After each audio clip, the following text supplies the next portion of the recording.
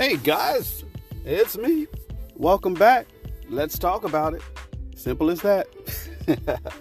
Hey, morning everybody. This is your host Selwyn Robbins for Mandated Let's Talk About It.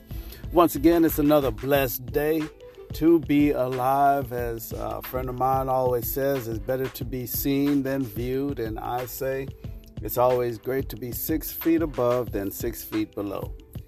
But in all time, all things happen. So nonetheless, live each day to the fullest. Make sure you are leaving a legacy, especially for you men, leaving a legacy of who you are to your children, to your spouse, to extended friends and family. You know, right now in this day and age, it is so vital that men are leaving a stamp, an impression, a thought that those who are dear and close to us will remember us. And I say for this one reason, if nothing else, I remember not too long ago, maybe about a month and a half ago, my wife and I, we went to a cheesecake factory after service. And, you know, we were just sitting down enjoying our meal. And next to us in the center was a large family, probably about 8, maybe 10 individuals. But there was one voice that stood out, and that was of the man. And not just him being a male, but he carried an authority with him. And as I listened to him, I know what the Lord was telling me, and unfortunately I never did get to tell him this as well, is that his voice is not just a voice of an individual speaking, but his voice carries a lot of weight. And those that were there at the table, and I'm sure grandchildren at some point, the day that he is no longer physically present with them, he will still spiritually be with them and in memory as well. And what I mean is this, is that his weight, the weight of his words carries such a movement, carries such an authority that they will remember him all the days of their lives. And that's what I mean about legacy. You know, right now, one of the things that we're looking to do as men regarding legacy is that we have built something, right? And that's always great in itself, tangible, that we didn't just build a house, but we helped build a home, meaning we were part of the creation process, of course, in regards to our children. And we imparted wisdom and knowledge and experience to them. That's what we're building there. And if you haven't set something before you to build a legacy on, I encourage you to do so, because they need to know who you are, the good and bad. You know, that will develop itself in time, and, you know, don't shy away from it. When I wrote my book, though it's not in its totality of my life experience thus far, I did open myself up to some of my past, you know, to let people know, hey, you know, I struggled with this, but I was good in this area of my life just as well. And, you know, guys, society is already doing a job on trying to make us look like we're less than. But I encourage you to change that mindset of what society is thinking and speak against it, demonstrate against it. You may have to demonstrate physically in the sense of being at, your student, or your school board meetings, and being that one voice. That's demonstrating that men do stand up, that men do have a voice and are more than what they depict on TV shows. You know, all this buffoonery. You know, who is it? Homer Simpson was one of the big ones. You know, they made him, though it's animated, they got all that information by the thoughts and, honestly, you know, some of the experiences from men in real life that, you know, we just acted like that. But, you know, to this day, no more. I don't agree with that at all. Yeah, we have our moments where we do act like fools. We do not handle responsibilities, and those get exploited on a large scale. But we are doing way better than what society is saying. And I want you to be encouraged to do that as you're working on your legacy. Be that individual, be that man that is speaking life rather than speaking death, because we know the part of death and life are in the tongue. So what are you going to speak first? You're going to speak life, or you're going to speak death into your legacy? All right, gentlemen. So in that, what I wanted to speak about today was also part of our legacy, and it deals with health. My God. So what's happening with me right now? I don't know how long ago it was, but it was earlier this year, maybe summertime or something like that, that I noticed I had a bulge right above the testicle area, on my pelvis towards my right side, above the pelvis as well. And I don't know where it came from. I don't know how it happened, but it happened, right? And what is so wild about it is that, when I touch it, I could actually push it back into place and everything goes normal. And that kind of freaked me out because I'm like, when you see a bulge, nothing goes back to normal, especially without pain. So it's thrown me for a loop, right? And I'm like, man, what in the world is this? So I went to my doctor, Dr. Corey, here on Monday. And before that, I had done, research. I don't want to go to a doctor without getting information for myself. But anyway, I had done some research on this, and what it turned out to be was an inguinal hernia. And there are multiple forms of hernia that you can have. And man, please listen up to this. There are multiple forms of hernia that you can have. There are ones that are called a femoral hernia, the one I just mentioned, the inguinal. You also have an incised hernia. I think that's the one that's like right above your umbilical cord. And I want to say there are one or two more, but nonetheless, you can have an indirect or a direct hernia. And for me, on the inguinal, it can be direct or indirect, but mine is direct. The indirect one is the same hernia, but it has protruded or fell further down closer to your testicle area and can actually get into your testicle area, hindering any kind of sex organs from their natural operation. So that's the indirect. And the direct, for me, it's in the inguinal. And what it says, I want to make sure that I'm looking this up correctly. This is from the Cleveland Clinic website, clevelandclinic.org.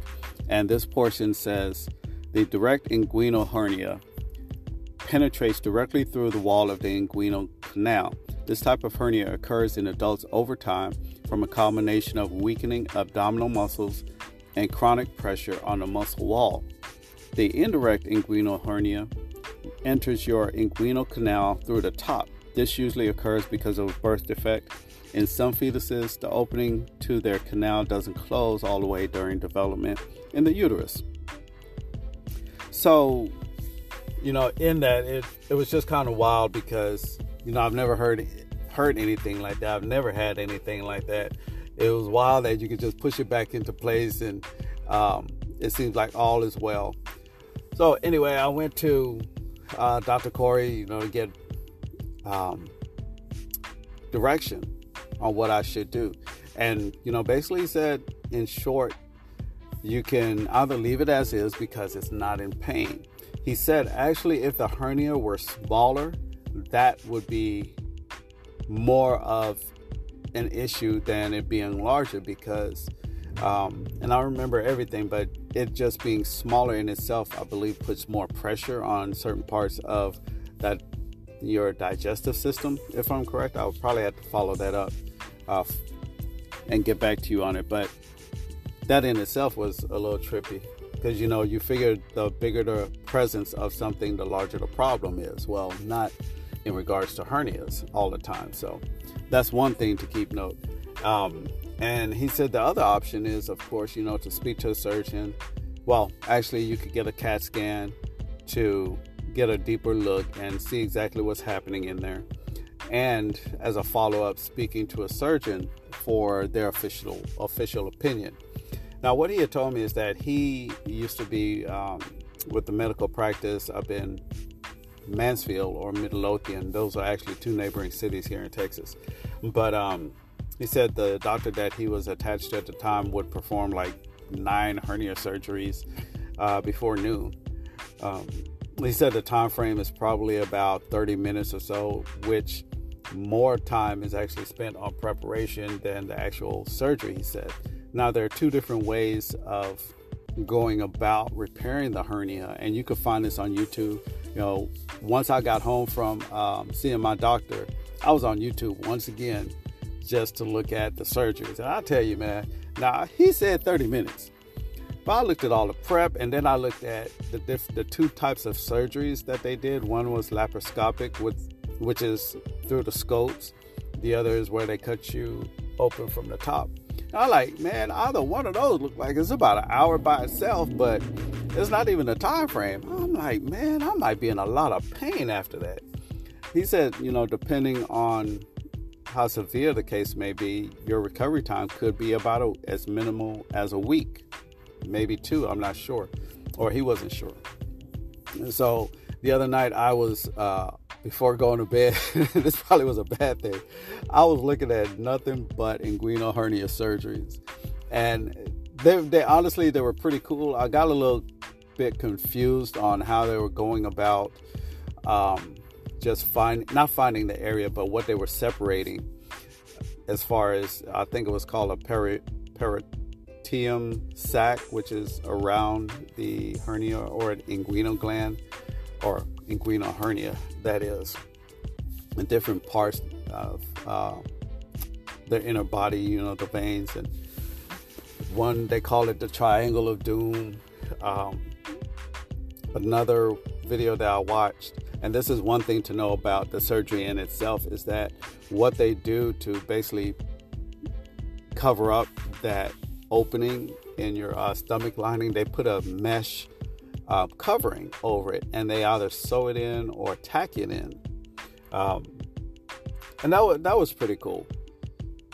But in short, as I was looking in that before I was going to bed, I was almost started freaking out, because I'm like, oh man, that really is a lot. But my concern was work, how long I would have to be at work, and how much time do I have on vacation to use and not have to worry about pay, just in case I have to be out longer if I do decide surgery. What are the other options?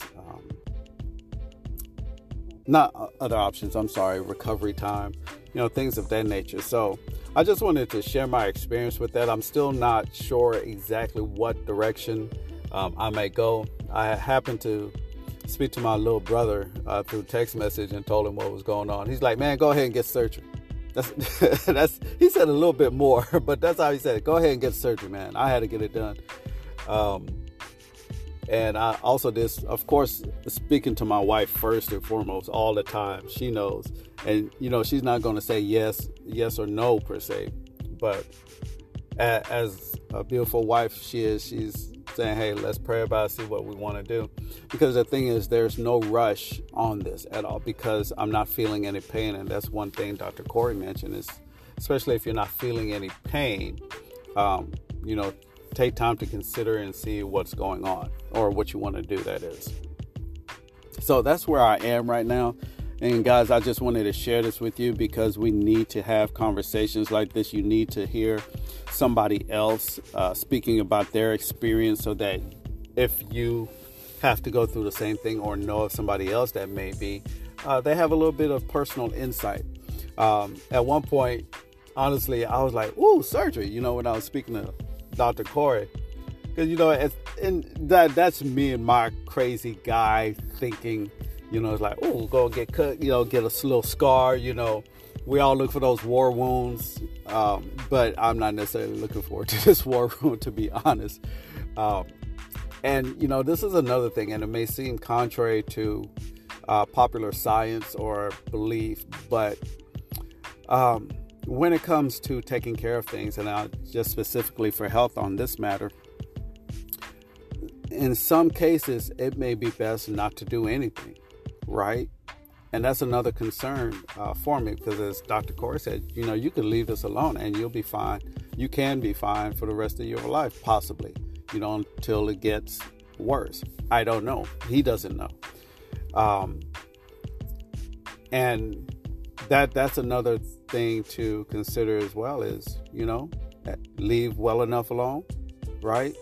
Or on the same thing, my wife and I are trying to do what we can to be in better health. So would this surgery put me in better health or put me in a worse situation? The surgery in itself may go off without a hitch, but how much pain will I have to endure after? How much work will I have to miss? Will something else happen afterwards that I never had to deal with in my 49 years going on 50 here on the 18th of December? I don't know. So those are the things that I'm considering, and also, and first and foremost, for my wife and I, we're putting in prayer, right? So, hey, just wanted to share this with you. I hope that this has been vital information. And once again, that information that I did find, you could you could Google it and go to clevelandclinic.org, type up inguinal hernia. I'll put a link in the episode information for you. And actually, I'll probably put a few links of YouTube videos in there just as well, so you can see what I was talking about. I believe I looked at the animated video either before or after the actual surgical videos.